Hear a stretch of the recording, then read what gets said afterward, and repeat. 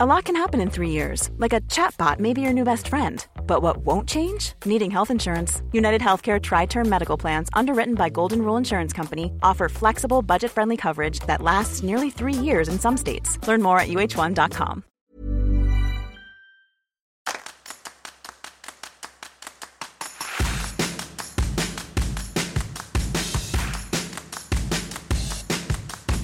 Welcome back to the Unplayable Podcast. There's only one game to go of KFC BBL 12 after the Brisbane Heat shocked and stunned and upset the Sydney Sixers at the SCG by 4 wickets in the Challenger final. In fact, they got there with 10 balls to spare. Coming up on this episode, we're going to recap that match. We're also going to look ahead to the final between the Heat and the Scorchers. And we've also got a chat with Scorchers spinner Peter Hatzoglou. So stick around if you want to hear a bit from Peter. But for now, it's going to be myself, Josh Honafinger, joined by Jack Painter, who's just arrived in Perth for the final. Jack, welcome to this edition of the podcast. And what went wrong for the Sixers last night? Thank you, Josh. I'm not sure what went wrong. I think just a bit of bad batting and on a low scoring wicket, it brought the Heat back into the game. So they were outplayed, I think, in the conditions. But I think they'll be licking their wounds, I guess, because that's probably a game that they should have won against a side very undermanned. They've lost 4 players across the space of a week. So, the Sixers will be kicking themselves because they should have got the job done there and they should be facing the Perth Scorchers. But we've got the Heat, and as you know, in finals, anything can happen. So Scorchers are raging hot favourites tomorrow night. But as the Heat proved last night, who knows, they could get the job done again.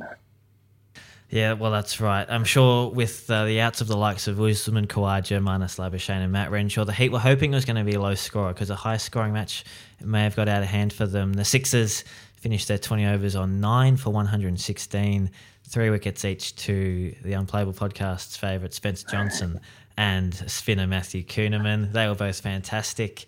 And then the Heat, well, they were struggling, weren't they? 5 for 56 at the halfway mark and not quite looking like it was going to be an easy victory, but Michael Neser, who has had a sensational BBL 12, his best, I think it would be fair to say. He got 48 not out off 32 balls. And my favourite stat from the night, he hit 7 fours, and that was as many as the entire Sydney Sixers side. So what did you take away from that Heat innings? Do they have enough firepower to match the Scorchers, Jack? A lot of it is going to rest on, I think, Josh Brown to get them off to a good start. But it will be a better batting wicket over here in Perth. And then they're missing a lot of experience to the middle, aren't they? But we've seen it before. Nathan McSweeney has scored runs in this tournament. Sam Heazlett's done it before in BBL finals. Jimmy Pearson's a class operator.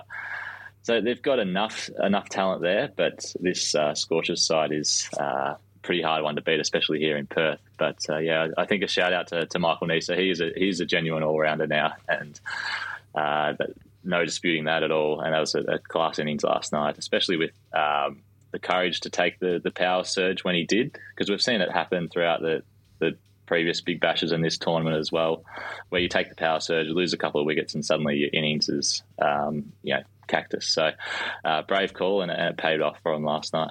He's just getting better and better, Michael Neser. A lot of people would have had him pigeonholed as a red ball player, a bit of a specialist in the Shield and the Test arena, I suppose. But he's really come into his own in the white ball stuff as well. And I guess it helps when you can contribute with bat, ball and in the field. Yeah, specialist with the new ball. But I think he's really developed his death bowling this season. I think I was looking at a stat the other day, but he's got up there with the most wickets in the death overs. So he's really improved that facet of his game. And he's probably benefited from regular playing time as well over the previous seasons. He's been away with the Test squad coming in and out of the Big Bash, whereas this season, although he played that Test in Adelaide, he's had a full run at it with the Heat. So that's allowed him continuity, I guess. The same as with Josh Inglis at the Scorchers as well. He's had a great season off the back of just being around the one squad for the whole summer. So the Heat have won 3 finals in a row after finishing 5th. Can they make it 4? They're going to take on the Scorchers in front of packed house, Jack, and I think we've just got confirmation as we record this that it is officially sold out at Perth Stadium. It's a sellout. There was 2,000 extra tickets that went on sale today, and they were snapped up pretty quickly, as you could imagine. Biggest crowd here is 52,960. That was the first ever BBL game here just after it opened, which was also a final. Scorchers lost that one against the Hurricanes, but it's going to nudge that tomorrow, could well exceed it, and that would put it in the top 5 highest Big Bashers crowds of all time. So it's going to be an incredible atmosphere over here at Perth. Yeah, 52,000. That's the number we're looking for. That's got to be in serious danger, surely. So just a reminder, coming up in a few minutes, Peter Hatzoglou chats to Jack Painter ahead of the BBL 12 final. Jack, if we look ahead at that final, obviously the Scorchers lineup is full of superstars.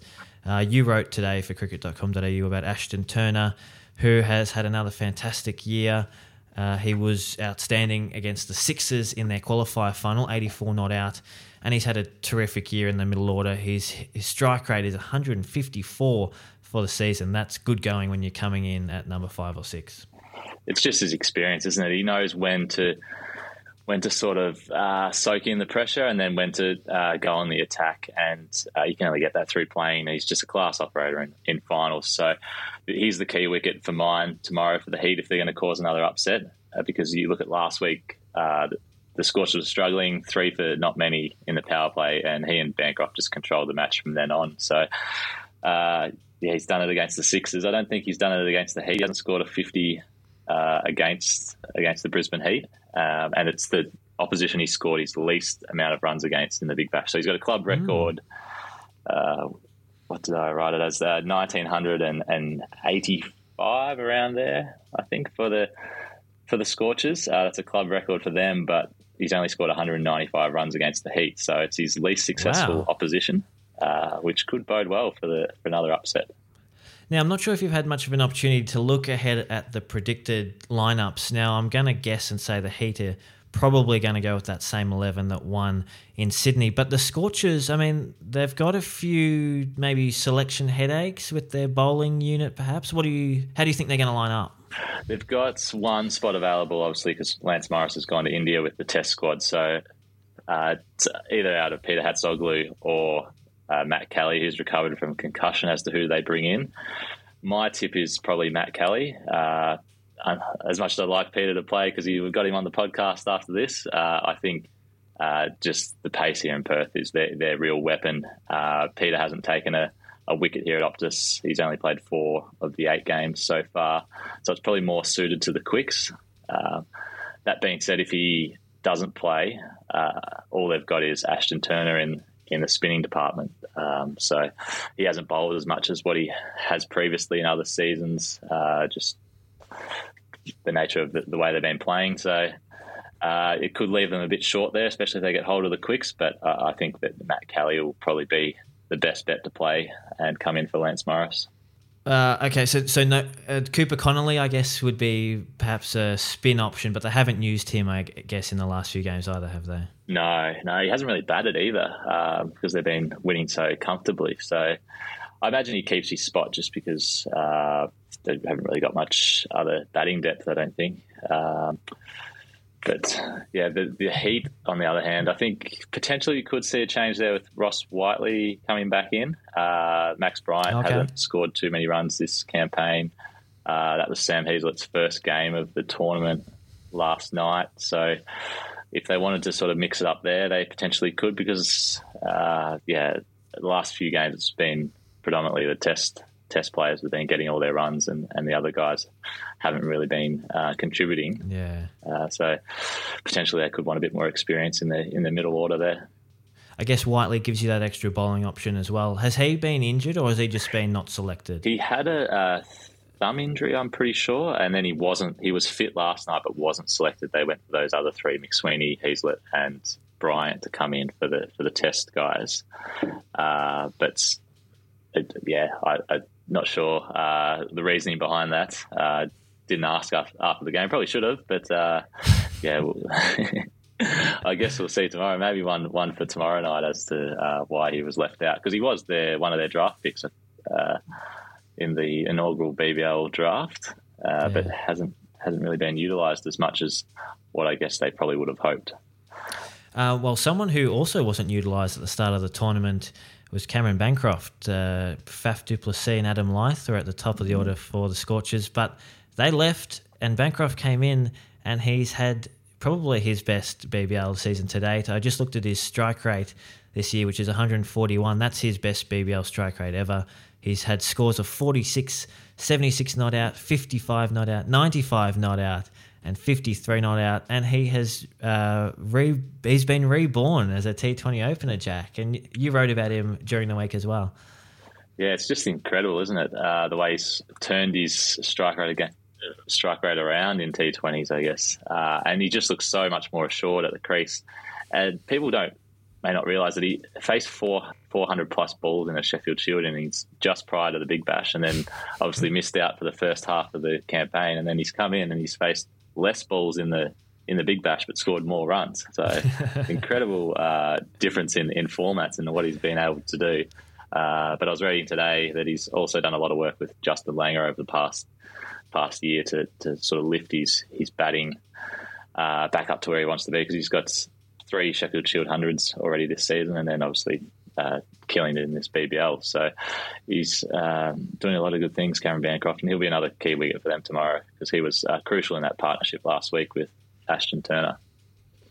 Yeah, he certainly was. And he was also good when the Scorchers defeated the Heat in one of their matches during the regular season. If we look at those 2 matches, the Scorchers won both of those matches by 7 and 8 wickets, respectively. Aaron Hardy got a half-century in both of those matches. Do we look too much into that form, or is that totally irrelevant now? It's probably relevant to a degree. The Scorchers have been beating everyone comfortably this year, apart from the Sixers at the SCG, which is, I wrote last night, it's averaged 25 runs less this season in the first innings compared to last season. So it has been a very difficult wicket to bat on. So that was probably the only time where they looked vulnerable. But at home, they've just been that one blip to the Thunder, but at Perth Stadium, they've just made it a fortress. So the Heat are definitely going to be up against it tomorrow night, that's for sure. I've got a quick little stat for you that I just dug out that I think you might enjoy. Most runs in the power surge this season. Jimmy Pearson from the Heat is number 1 with 101 runs, and then number 2 and number 3 spots are held by 2 Scorchers, Josh Inglis and Aaron Hardy. And then if we look at the most wickets in the power surge, Michael Neese is top with 7, and AJ Tye is second with 6. So all of the best performers in that crucial 2-over period are going to be on display tomorrow night, which is so exciting. So you're saying whoever wins the power surge wins the BBL 12 title, is that right? Well, I wouldn't go as far as saying that, but it will certainly help. So that's right. The BBL final is on Saturday night, the 4th of February, 4:30 p.m. local time. That's 7:30 Eastern Daylight Time, or 6:30 Eastern Standard Time. Jack, we'll jump into your chat with Peter Hatzoglou now. Do you want to throw forward what we can expect from your chat with Peter? Yeah, it was good. Interesting chat. Talks a lot about selection, and it's obviously been disappointing for him not to play as much as what he has in previous campaigns. And then he also talks about Farwad Ahmed and the influence he's had on his career to date. So enjoyable chats. Hopefully he gets the nod tomorrow night to play in the final. But my prediction is Matt Kelly will get that spot. Good luck to the Heat and the Scorchers in tomorrow night's final. Let's jump into your chat with Peter Hatzoglou.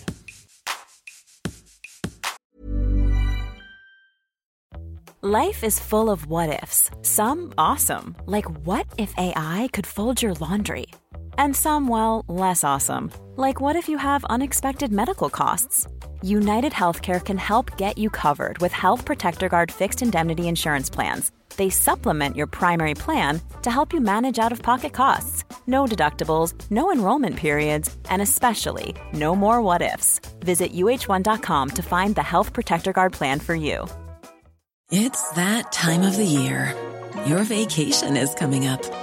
You can already hear the beach waves, feel the warm breeze, relax, and think about work. You really, really want it all to work out while you're away. Monday.com gives you and the team that peace of mind. When all work is on one platform and everyone's in sync, things just flow. Wherever you are, tap the banner to go to Monday.com.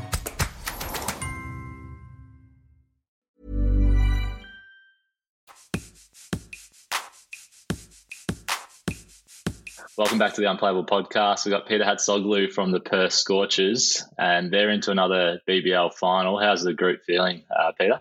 Yeah, the group's really excited. Obviously, it's a grand final. It doesn't come along all the time, although it comes along often for the Scorchers, I suppose. But the side's really excited, and I think a difference between this year and last year is we're playing home in Perth, so it's going to be good to play in front of a packed house at Optus. Especially that atmosphere. I was there last week, 41,000, and they're expecting more. What's it like? Obviously, you missed selection last week, but you played against the Renegades. There was a strong crowd there. What's it like, playing in front of that many people at Optus, and they're all patriotic, Yeah, Optus is such a funny stadium because for one, it's the newest stadium in the country, but it's also the acoustics in it are so phenomenal. So when you're in the middle of it all, it's a really surreal experience where you're like getting the noise from all angles, and it just sort of like traps in the middle. So yeah, the volume is pretty incredible, and the facilities are great, where we sort of are in the change rooms and all that. As for the crowd, the numbers. David Payne, I saw he did a bit of media last night, and he was talking about how it was the biggest crowd he's ever played in front of. So, it's going to be a different experience for a lot of the guys, but we're excited, and the big matches are what you play for. So we're keen, and hopefully we can go the distance. And what's it been like for you the last few weeks? Obviously, disappointed to miss the selection in the qualifier against the Sixers. Has it been frustrating? Because you've still been bowling well. You've got 8 wickets for the tournament. You got 3 for 14 in your second last game. So what's it sort of been like this back end of the tournament for you?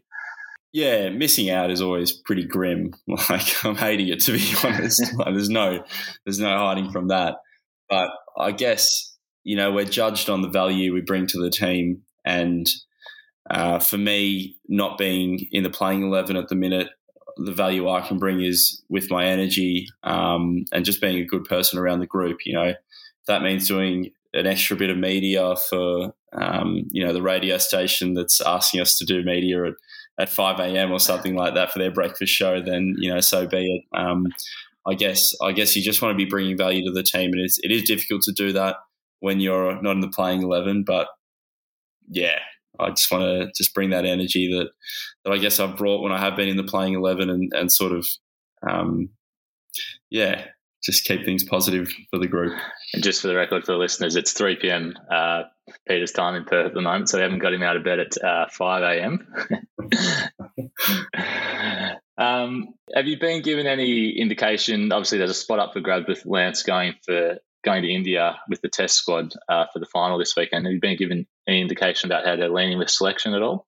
No, we've had a good training session today where we've been in a really fortunate position at the Scorchers where we've got so much depth in our batting and our bowling lineup that there are always multiple people available and able to cover for when people go up to the Australian team or wherever else. For me this season, I've sort of played a lot of the away games and I've been left out for a lot of the home games. So I don't know. We'll see what happens for the final. I'm sort of, my fingers are crossed, but we'll see what happens. I guess Perth is probably the most seamer friendly place in the world. So I don't know. Maybe me as a spinner, I'm not suited to the conditions as well as what someone else may be. But I guess I've always taken confidence away from me being a different type of spinner, a different sort of style of spin bowling.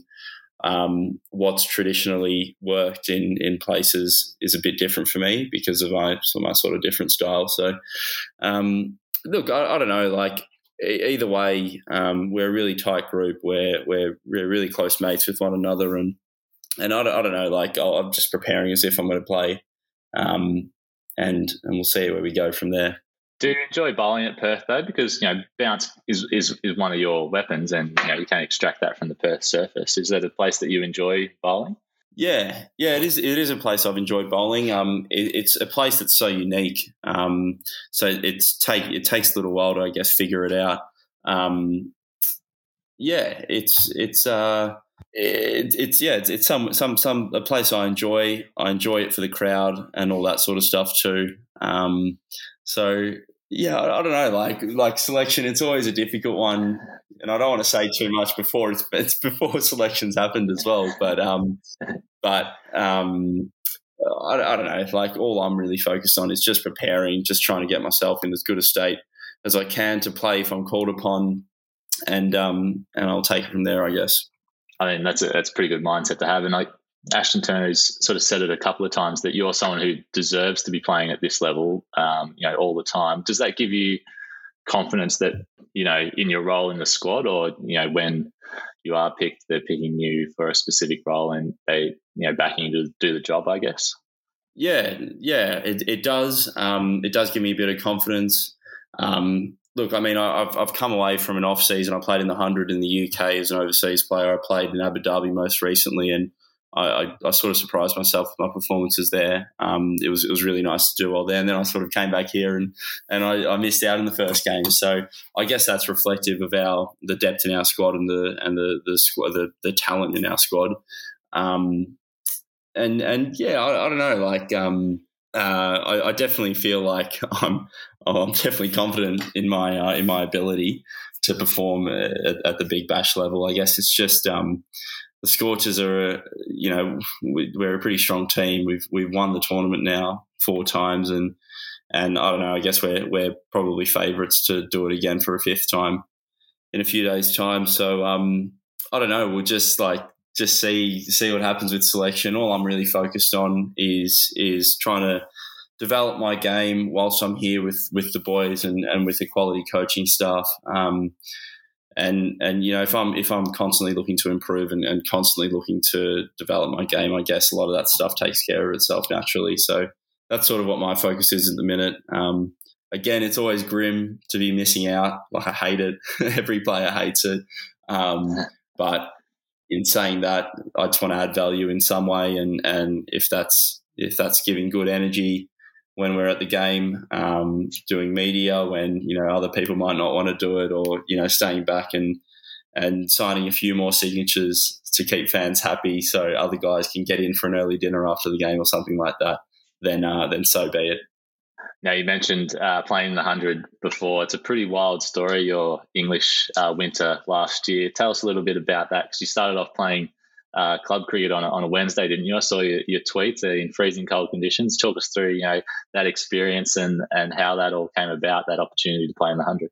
Yeah, I saw what Tim David did, where he went over and played club cricket, I think in the Netherlands, and he sort of did that in a COVID-affected year, and then got a gig at Surrey off the back of obviously good performances in the Big Bash, but also being within sort of a nicer, within like an hour's flight from London. So I guess I wanted to follow that model where I was over in the UK, available and ready to play for a county or a 100 team whenever the opportunity came up.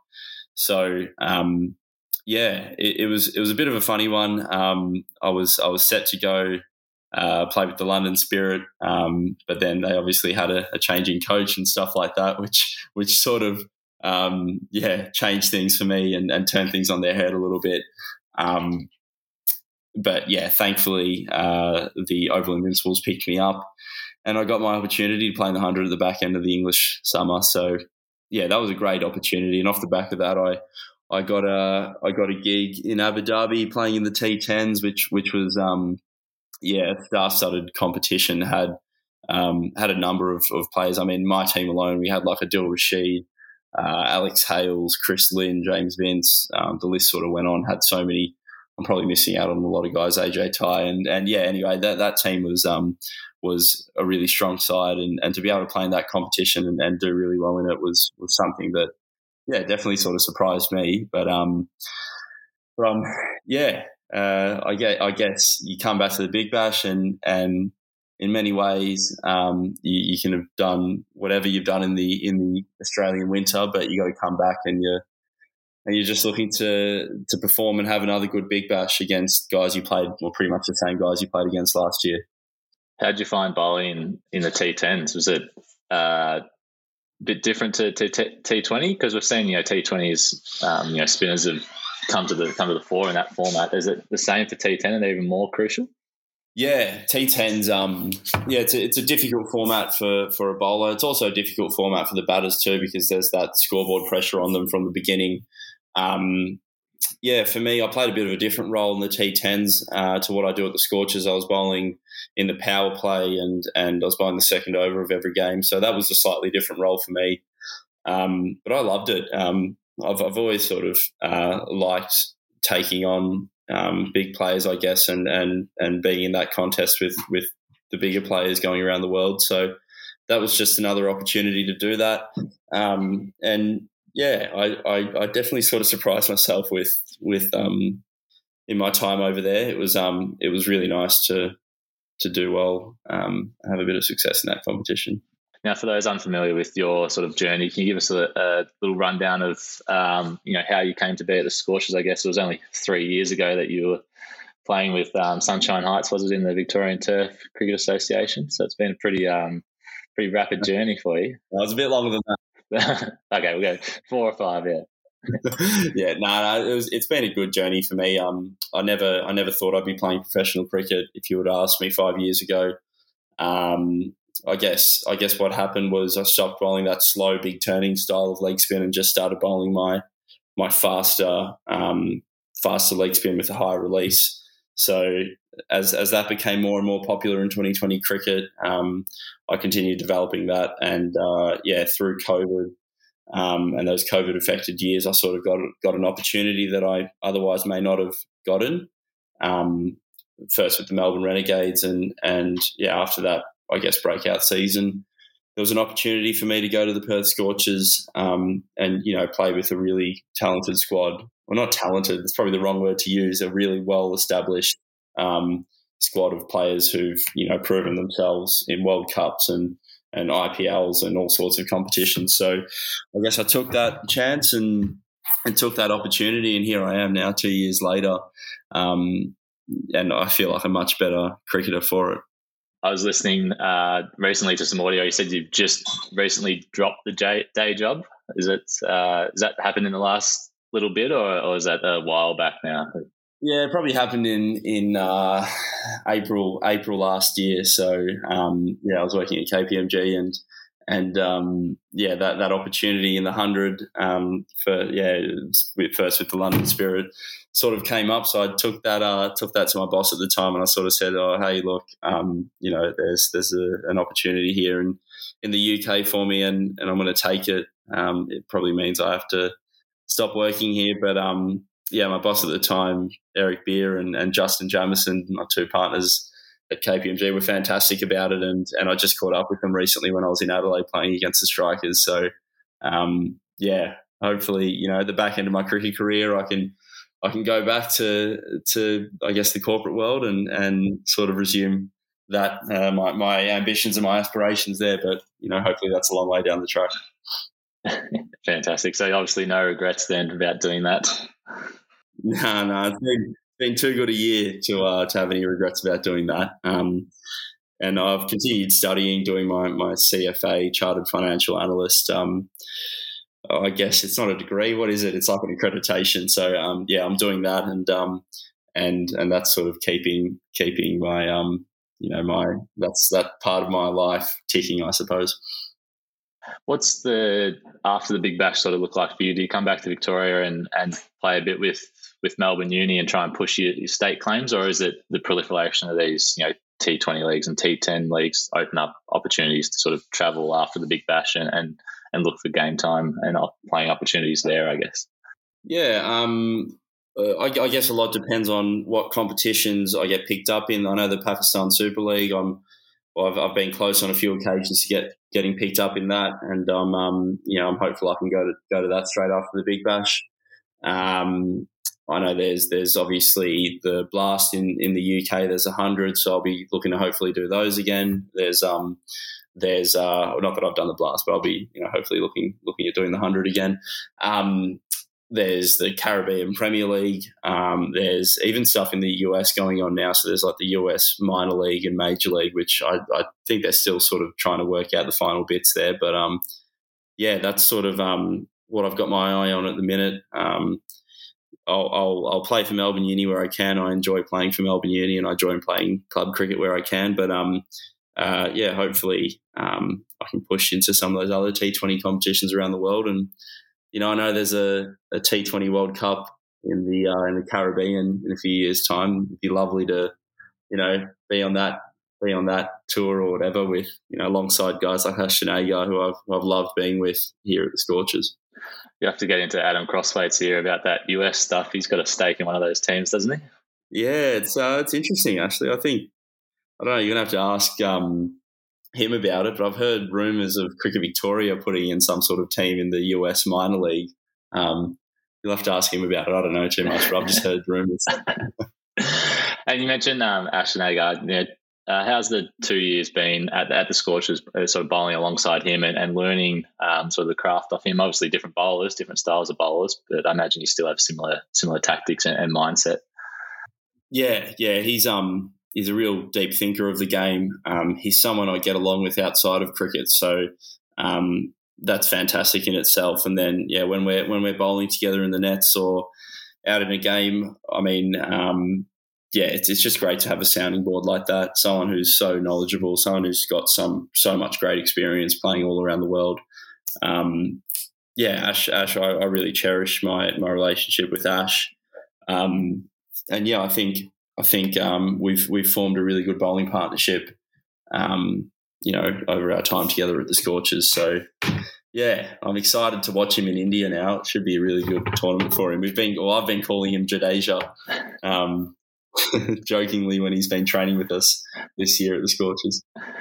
And can you talk to us a little bit about Fawad Ahmer and the influence he's had on your career as well? You're obviously teammates at Melbourne Uni. I don't think you were teammates at the Renegades. He was at the Scorchers at the time. But we've done the full swap.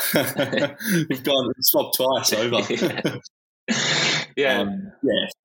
Oh, it's incredible. He's someone who I remember seeing him. I've only ever done one private coaching session, and that was with Fawad when I was like 14 years old. He was still playing for Hoppers Crossing Cricket Club at that stage, and the one memory I've got of that one-on-one session I had with him was that he could spin the ball from way down the leg side to off the pitch on the other side, on the offside.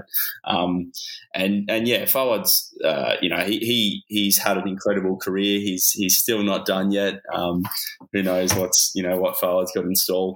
But he's been a great coach and a great mentor for me over a long period of time now. I remember one pivotal moment for me when I was at Melbourne Uni was when Fawad sort of stood at the back of my net after I'd bowled the ball. I walked back to him and he was sort of like, Peter, I think as a blueprint for you, you should just pitch the ball on fourth stump, let your natural angle take it into off stump, and hopefully you get guys out doing that. And even up until that point, I still sort of thought of myself as like that classical leg spin bowler. But, that little moment with Fawad in the nets at Melbourne Uni sort of helped me realise that I wasn't quite as conventional as what I thought. And that sort of then spurred on, the rest of my idiosyncrasies and the rest of my whole get up, I guess. But, Fawad's been an incredible mentor for me. And, I cherish my time with him as well.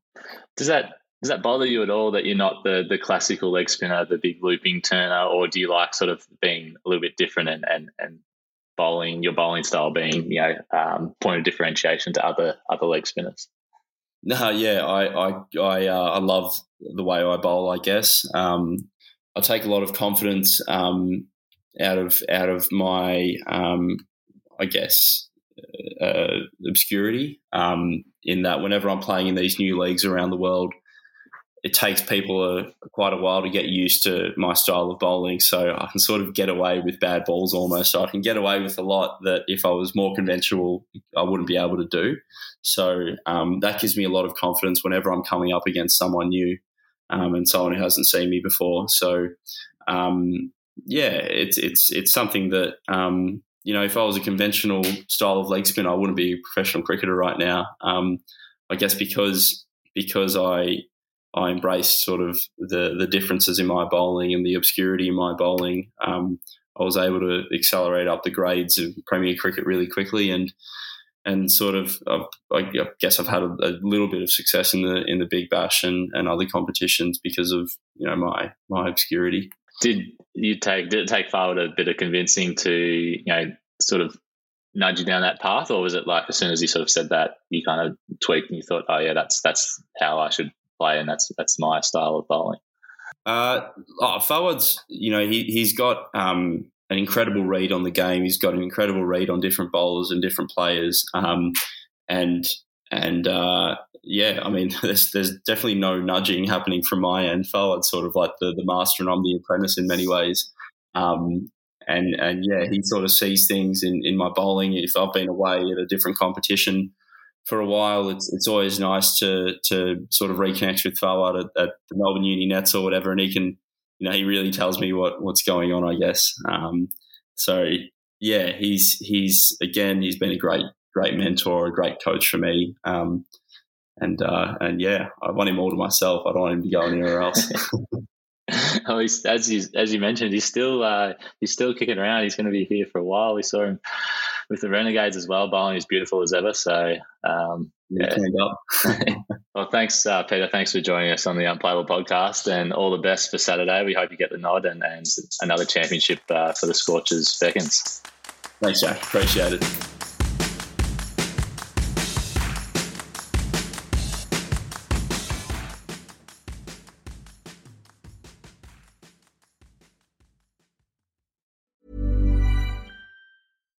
If you're looking for plump lips that last, you need to know about Juvederm lip fillers. With Juvederm Volbella XC and Juvederm Ultra XC, your lip look, whether it's subtle or bold, can last up to 1 full year with optimal treatment and no additional maintenance. Find a licensed specialist and see if it's right for you at Juvederm.com today. That's JUVEDERM.com. Add fullness to lips in adults over 21 with Juvederm Volbella XC or Juvederm Ultra XC. Do not use if you have severe allergies or a history of severe allergic reactions, or if you're allergic to lidocaine or the proteins used in Juvederm. Tell your doctor if you have a history of scarring or taking medicines that decrease the body's immune response or that can prolong bleeding. Common side effects include injection site redness, swelling, pain, tenderness, firmness, lumps, bumps, bruising, discoloration, or itching. As with all fillers, there's a rare risk of unintentional injection into a blood vessel, which can cause vision abnormalities, blindness, stroke, temporary scabs, or scarring. For full, important safety information, visit Juvederm.com.